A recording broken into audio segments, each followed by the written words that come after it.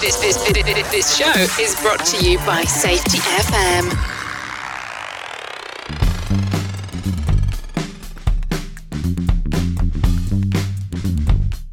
What's up, peeps? Welcome back to Rebranding Safety. Rebranding Safety is the YouTube channel and podcast. Wait, we haven't even done the hook yet. I'm just getting so bad at this. What's up, peeps? This week it's a podcast exclusive episode, and we are reflecting on my chat with Steve and Michael Cormain. Wait, it's not Steve and Michael Cormain. They're not married. It was Stephen Harvey, and Michael Cormain. I hope you enjoyed the chat. Let's get into some of my thoughts and some of my notes just after the intro. The problem in safety isn't deviation, it's complexity. Health and safety has gone mad. Health and safety is trying to unpick having gone mad in the past. There's no one solution and one problem. The problem is that we are looking for one solution. Does the structure of the team allow them to flourish? Feel safe enough to be uncomfortable. The environment defines our behaviours. People aren't the problem, they're the solution. Rebranding Safety, crushing the stereotype. Brought to you by Risk Blue. What's up, peeps? Welcome back to Rebranding Safety. Now's the time to do the intro. Rebranding Safety, doing exactly what it says on the tin. We're here to change the perception of health and safety. We do that right here on the podcast, and we do that on the YouTube channel as well. So if you're new here, hit that subscribe button, the bell button, the like button, the follow button, whatever it is, on whatever platform you are listening to us with your beautiful ear holes right now. I hope you enjoyed the conversation with Steve and Michael. What did you think? I thoroughly enjoyed chatting to those guys, so much so there's another one. Surprise, surprise, we went straight back into it. We've got another one. We said we were going to do that anyway, so it's actually no surprise. So that's going to be coming out soon as well, so make sure you go and check that out for some more gold dust information. And has my background music gone? Oh no, there it is. I thought it had just gone off then. I was like, hang on a minute, it says it's still playing, but yeah. I feel like we've had this this background music a bit much. Did we have this last time? What about this one? Oh, this is an old classic. Yes. Oh yeah. Coming right at you from Rebranding Safety Originals. Back in the day, this was one of our first ones we downloaded. Anyway, I always get way too into this, don't I? I feel like I'm some kind of radio DJ. I fucking love it.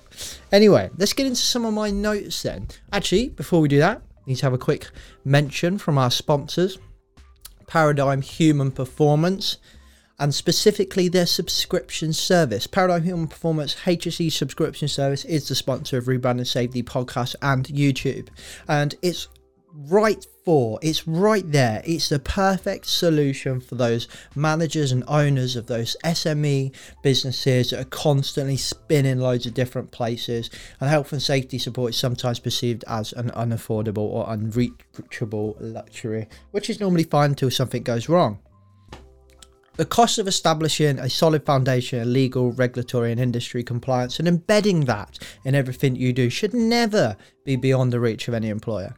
Paradigm Human Performance global mission is to make workplaces safer, healthier, more respectful places where all workers are recognised for their contribution and respected for their subject matter expertise, because worker safety should and must be part of your DNA of your organisation if you're going to thrive.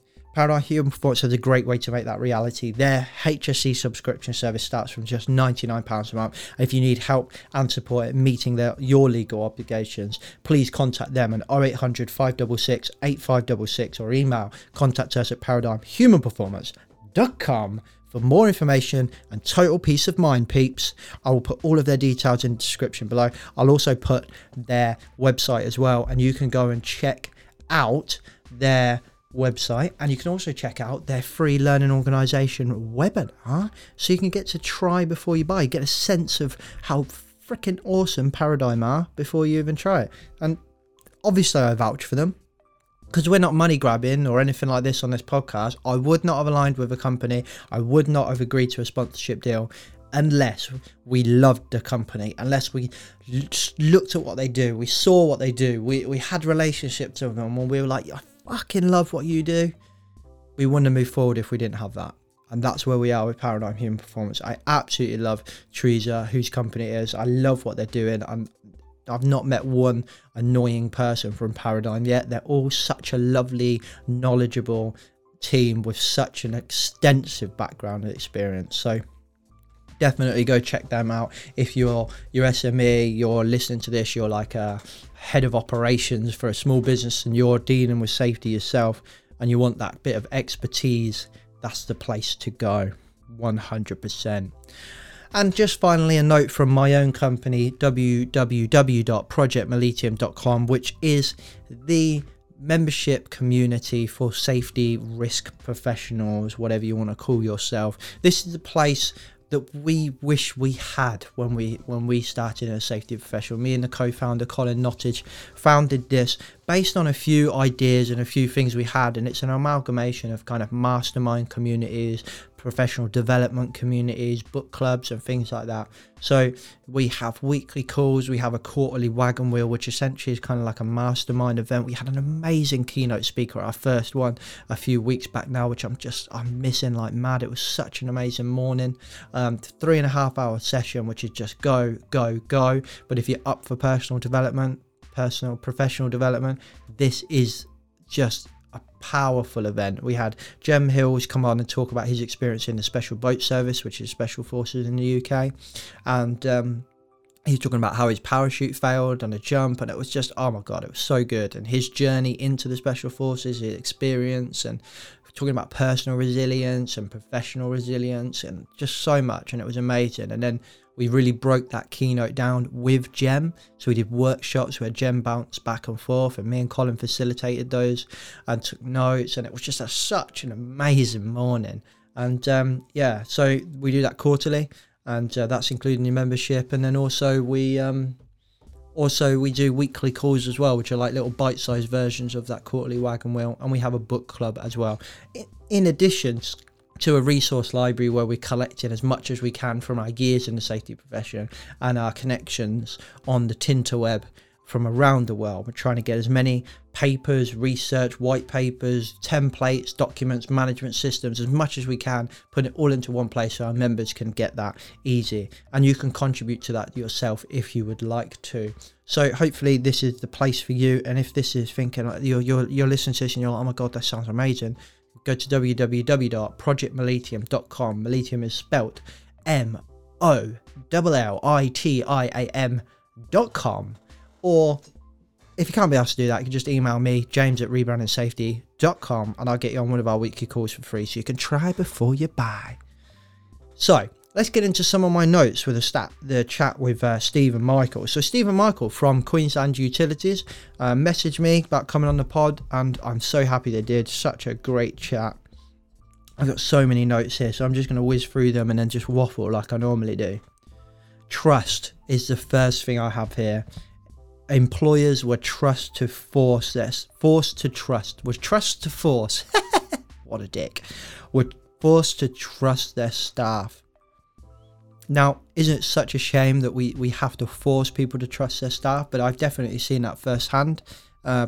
Boards and senior leaders and sort of might not have been as keen to work from home and trust their employees to just get the job done, forced to do it.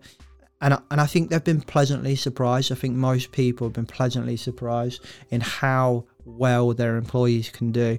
And I think if you ever was unsure about this new view, this new way of looking at safety, to trust your employees because they want to do a good job, then this is the time that made that prove it was going to work. Like, so many people have just got shit done. Bus drivers, care providers, like corner shop running people, it's just these people that we just took for granted for so long, and some of us maybe even treated them like shit, spoke to them like shit, and now look, your employers trusted you and you got shit done. Yes. And people that were in the office 9 to 5, you must turn up at 9, you must finish at 5, clock in, clock out. They were sent home with their laptop and they were told, just get shit done. And they fucking did, man. They did. So many companies just gone and got shit done, and they've survived one of the most challenging things we've ever done. I was in a meeting today with an amazing leader who said something that was just such a good analogy of what we've been through. He said there are no books out there. There's no senior leaders, business specialists that have made a book about how to survive during a pandemic. Damn, that was so true. And our employees, no one else has made this work other than our employees. And when you trust them, look at what they can do. Phenomenal. Shame that we had to force people to do it, but nonetheless, a great place to be right now. The use of Teams I've got here, use of Microsoft Teams. Now, one of my members in Project Melita, Peter Jenkins, shout out to him. He's getting quite a lot of shout outs lately, actually, our Peter. He's doing some amazing work around this, like utilizing Teams and the structure and the resources that they already have in a business to kind of structure his management system, and just have, you know, your kind of whole safety management system in Teams for each individual team. And I was just like, damn, I love that. I've heard of people using WhatsApp as well, like literally just shifting everything over to WhatsApp, which I love. Like putting safety in a place where people already are is just music to my ears. It's the same as advertising, like it's the same as marketing. It's the same as what I'm trying to do in this podcast and on YouTube, is I'm trying to get me and safety and the message of safety in a place where people already are. So where was I going to if I wanted some help and support on something? YouTube, because that's where everybody goes. But yet in safety, there was not much. And if there was, it was just crap. So we did that. We just said, let's just put safety in front of people's eyes. Where are people? They're on YouTube. And for me, utilizing things like that in the workplace, it just makes sense. So the use of Teams for things that are just we would never think we could do before, to facilitate learning teams, to run accident investigations, to run toolbox talks, to facilitate toolbox talks, whatever you want to call it. You could do all of that stuff on Teams where you thought, I never would have done that on Teams or Zoom or Skype or bloody, don't know, Citrus Talk or some other crazy system that's out there. And all the events that we've seen out there, the event that Eric Brashad run in America for the construction industry over there, and Rebranding Safety sponsored that. It was amazing. This little platform they had, and had little booths, and you jump between the booths, and it was just like, damn, this is so cool. So I just love seeing stuff like that, and I love seeing safety, and a profession that maybe traditionally was a bit scared of stuff like that, or not very welcoming of stuff like that. And I can be criticized for that. Damn, I still use a fucking Filofax to keep myself organized, and I'm yet to get a solution that is better than a Filofax, if I'm honest. But you know, it's just so nice and inspiring to see our profession just embracing this stuff and cracking on. I love what Steve says all the time. I've heard Steve talk a few times, and Michael obviously does this as well, but Steve says a lot, just tell me the story of the job. Tell me the story of the job. Now, this feels a bit woolly. This feels a bit uncomfortable. And even I sit here and I think, God, if I was to just go and talk to a load of construction site people or like manufacturing people and be like, look, just tell me the story of the job, they might be like, what the fuck are you on about, mate? Maybe that language is not right for you, but the context of what Steve is saying there, just tell me the context. Tell me what this is like. What does work look like for you? However you want to say it, but I just love the concept of tell me the story that got you to this position. And it wasn't so long ago that I heard, watched one it was a webinar by Nippon actually, which I think's gone on his podcast for Embracing Difference. And let me just quickly check what his name was. He's from Lund University. And he was outstanding. And at first I was like, what the hell is this guy on about? And then, here we go. Johan Bergstrom I hope I'm saying that right. Johan Bergstrom. Go check out his stuff on YouTube. It's really good as well. But if you can go and listen to Emerging Difference and Nippin's podcast, he talked really nicely about taking inspiration in safety investigations from the arts industry and things like that around understanding a story and looking at this from just a completely different perspective. And at first I was like, huh? What are you on about? But then as I kind of soaked on it, so to speak, to use Learning Teams language, I let it soak for a little bit over a few hours and over conversations over WhatsApp and things. And I was like, oh, right, yeah, I see what he's talking about now. Like being able to understand. So if you imagine like Game of Thrones, yeah, imagine the end book. So I'm not going to spoil it, but if you haven't seen it, like Jesus, get with the times. You got the end. So you got the end of that where I'm struggling not to spoil it. You've got the end result, yeah, and you know that because it's happened. Well, that end result in Game of Thrones is your incident, right? Now, how long, how many seasons, how many books, how many paragraphs, how many characters, how many contributing factors led to that end result? So for me, when I was looking at it, it's like we need to go back and just keep going back and keep going back and keep going back and looking at all those different tangents, those different webs that connected to that end result, that final scene, that final accident, and taking some inspiration from the arts and things like that, just trying to tell a story, which Steve just says really, really well. Capture the story.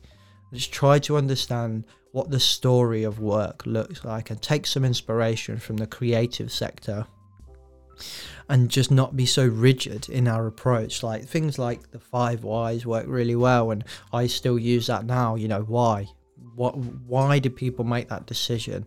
You know, it's not about, oh God, why did you make that decision, you fucking idiot? It's like, what led them to make that decision? Why did that feel like the right decision at the time? What's the story behind that?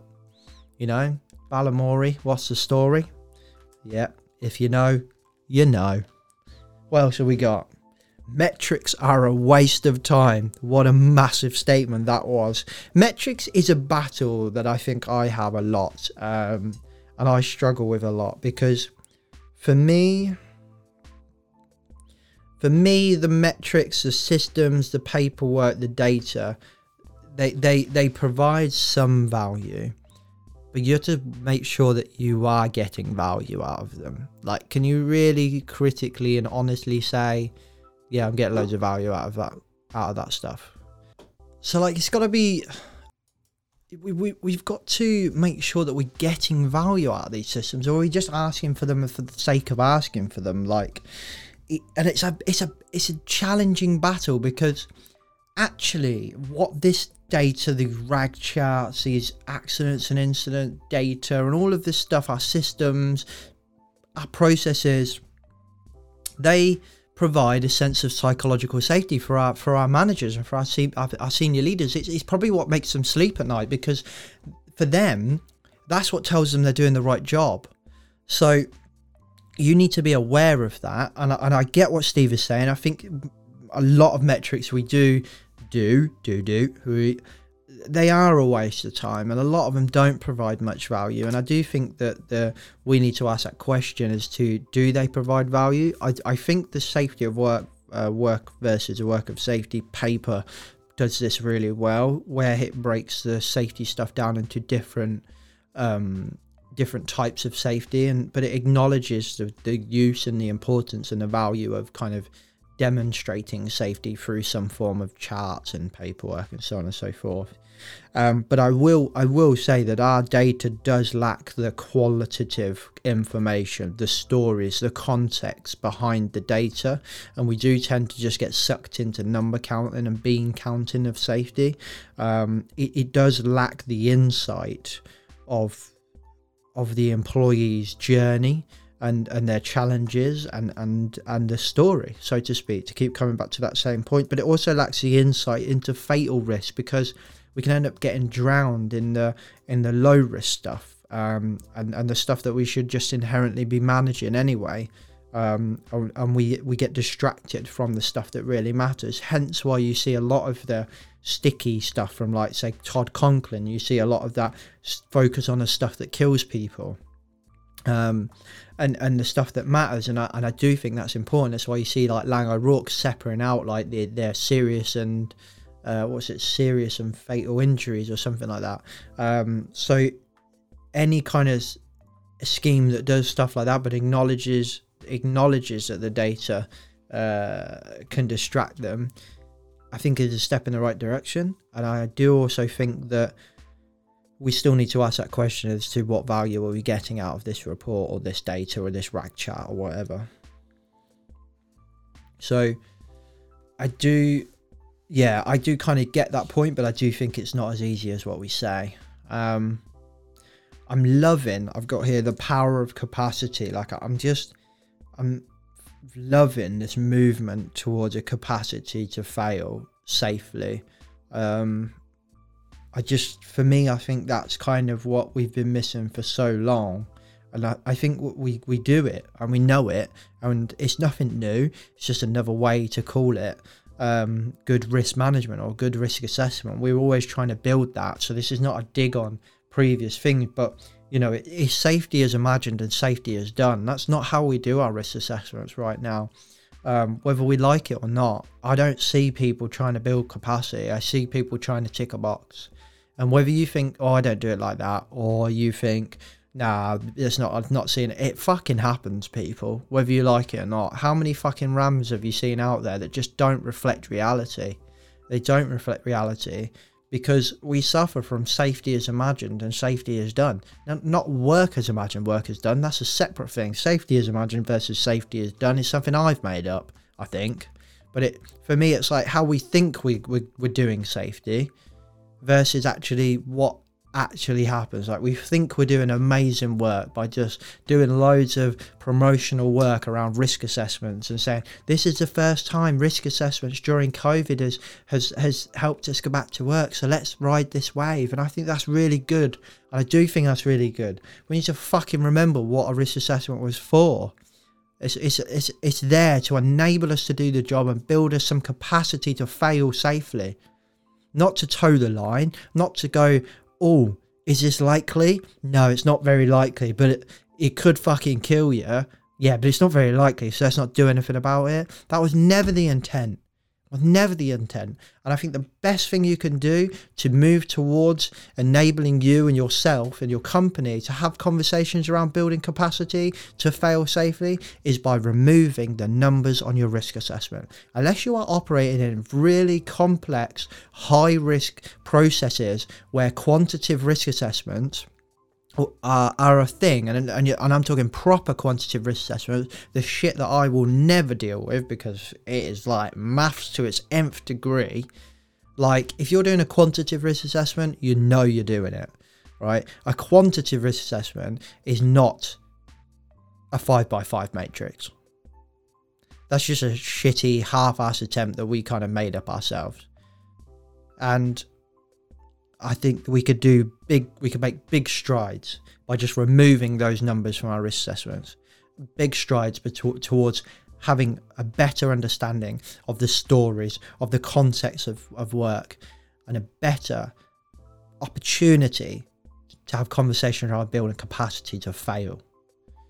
Because it makes it more personal. I think the numbers help us depersonalize it, in my opinion. But I might be wrong. Let me know what you think.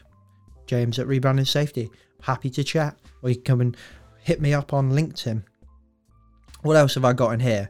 The power of shifting safety to, and also the power of shifting safety. I'd like to say there's a power of shifting safety to an ethical responsibility. Yeah, I think that I'm not really sure what I made this note, but I do have a thought around that, and whether I'm touching on my initial point of why I wrote that note or not, I have no idea. But I think there is a power on shifting safety over to an ethical responsibility. I think it's quite powerful when you do that, because you go, oh, we're doing this because it's compliant. No, we're doing this because it's ethical, and it's our responsibility to be ethical. I think that is a big statement from a company. Like, it might feel like a platitude, but I think it's a big statement. Like, think about when you talk about being compliant, it's like we're doing this because the law tells us to do that. So subconsciously, are we kind of like, if the law didn't exist, would we start sending kids up chimneys again and under machines? We probably wouldn't, because we're a bit more moral and a bit more ethical than what we were back in the day, I hope. So therefore, moving safety to be an ethical responsibility, our ethical responsibility as a company, then I think that's a big step towards understanding that this is about people, because it's ethical, it's moral. We as a company, we acknowledge we have an ethical responsibility to our people, and it makes it more qualitative, it makes it more heartfelt, it makes it more personal, it makes it more emotional for me. And I think when we start having those conversations around morals and emotion and people, you know, it's not just 1100, it's not just how many people did we lose this year through work, 111 or something like that, versus 140 the year before. Like, it's not just, oh yay, we've only killed 111 people this year, we're doing so much better. It's like, that's 111 people's lives. There's people's lives. They're not just numbers on a piece of paper. That's 111 people have fucking died at work in England, in the UK. Really? Like, so anyway, yeah, I think the shift for me to more qualitative, more ethical, more moral, more emotional conversations where we acknowledge that this is about people and this is about hurting or stopping the hurting of people, I think would do well to move forward with that conversation. Because if you can get your company to acknowledge this as an ethical responsibility, I think that's a really, really big step. Really big step. We touched on in there about wearing PPE where we don't need it. Now, this is a massive bugbear for me. This is a huge bugbear for me. And I think it's really, really dangerous to be doing stuff like that. The blanket approaches of PPE, which we see everywhere. We see absolutely everywhere. Like wearing a hard hat where you just don't need it because there's fuck all above your head. It, for me, has deeper and long-term unintended consequences in that person thinks that, fuck me, health and safety's just gone mad, so we have to wear it. And it desensitizes them, I think, from safety, so that when we get to the position where they actually really need to pay attention, they've already got this attitude around safety that it's gone mad and it's just stupid and so on and so forth. And they may not take something seriously when really it's really important at this time. So for me, you know, the pointless wearing of high vis, the pointless wearing of hard hats, the blanket approaches of, say, you know, hearing protection is a great example. We blanket approach hearing protection all the time, even though the guidance specifically says not to blanket approach. And we just blanket approach it. We force people to wear hearing protection where they don't need it, and then it annoys them, and then they don't wear it where they actually need it. And I've seen that firsthand. Is a blanket approach to wearing hearing protection led to people just cutting them in half and sitting them in their earlobes so that it looked like they were wearing it, or just not wearing it at all, and then moving up and down, and once they get closer to the machine it got really loud and damaging their hearing. I've seen it firsthand. So I know that the blanket approaches and the over the top approach to PPE, for me, it's just really dangerous. And I urge you all to critically ask yourself, do we need this PPE? Because if you do need your PPE, I'd probably say there's more that you could be doing to eliminate that risk. But I've got nothing against PPE as a whole. I think it's a valid part of what we do, and it's a vital part of what we do, but it should be the last line of defense. It should not be a blanket approach, and it definitely should not be, let's just do this to be extra safe, because people don't want to be extra safe. People just want to be safe. And what is extra safe? Like, extra safe to you, to what? Be able to say in court, oh, we were extra safe. But then you're not extra safe if that extra safety is making them switch off from safety and then not follow it anyway, and not do it anyway, and just keep whipping them because they're not doing it. There is context to the behaviours, and I think one of the biggest contexts to the challenges we have in safety is this over-the-top use of PPE. It is devaluing PPE, in my opinion. And I know that's a controversial point because I put it on LinkedIn a few times and got absolutely lambasted. But I stand by it to this day, and I've stood by it for many years now. I think it's really, really dangerous. Okay, moving along from a rant about PPE onto something that I really love. Queensland Utilities work process, and we're very lucky at Project Millennium. We've got some of their guidance documents in our resource library for our members to have a look at, and their work around worker insights that Michael talks about really well. For me, this approach, like, I love the title, it's an insight, like we're trying to get insight into reality of work, and we want to see the worker's insight or hear the worker's insight. For me, this is an approach that I think is just amazing, absolutely amazing.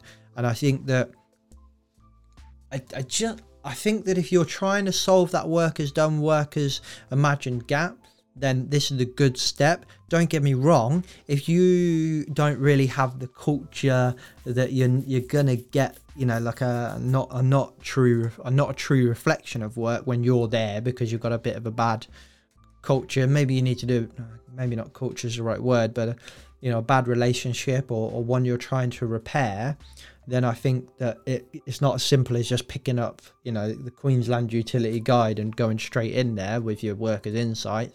It's probably a bit of pre-work there. Need to build relationships to get them to see you differently. I think a big part of what we do in safety is how they see us as safety professionals. Do they see us as the person that's come to check on them, or do they see us as the person that's come to see if there's anything we can do to help? If they see you in the light of the latter, then I think your workers' insights processes are going to work really, really well. But there's just no point doing it if they just see you as someone that's going to tittle tattle on them and tell the boss, because, well, they'll just change how they act, and when you're there it'll all be PPE and shiny shimmering floors because it's all clean, and then the second you bugger off it's just going to look the same old shit, unfortunately. And such is life. Stephen Schrock's blog, which I'll link in the show notes, around workers done and workers imagined, where he breaks that down further to have like workers prescribed and workers communicated or something like that. Can't remember. That's really good. I like that. I really do like that. Alright people, that's enough waffling from me. I've gone over 30 minutes. I hope you've enjoyed this episode. I hope it's given you some extra insight into the conversation around kind of Nuvu safety, I suppose it was, wasn't it?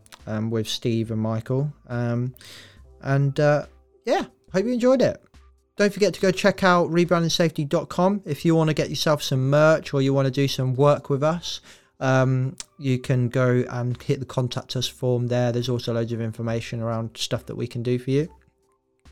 You can buy your merch straight from there as well. Don't forget to go check out www.projectmillennium.com as well if you want to join our community, our membership community for professional development within the safety community, safety professionals. There we go. Completely forgot what we did. And don't forget to go check out Paradigm Human Performance. I'll link their website in the description below so you can go check them out. But also, if you're not sure about it and you think maybe this is something for me, you can go sign up to their learning organization webinar in the link below, and that will also enable you then to get a bit of a try before you buy, so you can see what they're like before you kind of commit to it. Awesome. I hope you enjoyed this episode, people. I'll catch you next week in the podcast. Safe.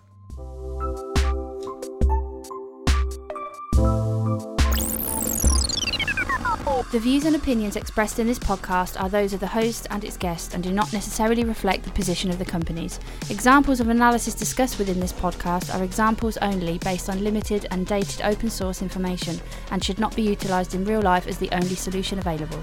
Assumptions made within this analysis are not reflective of the position of the companies. No part of this podcast may be reproduced, stored or transmitted in any form or by any means, mechanical, electronic or otherwise, without prior written permission from James Macpherson.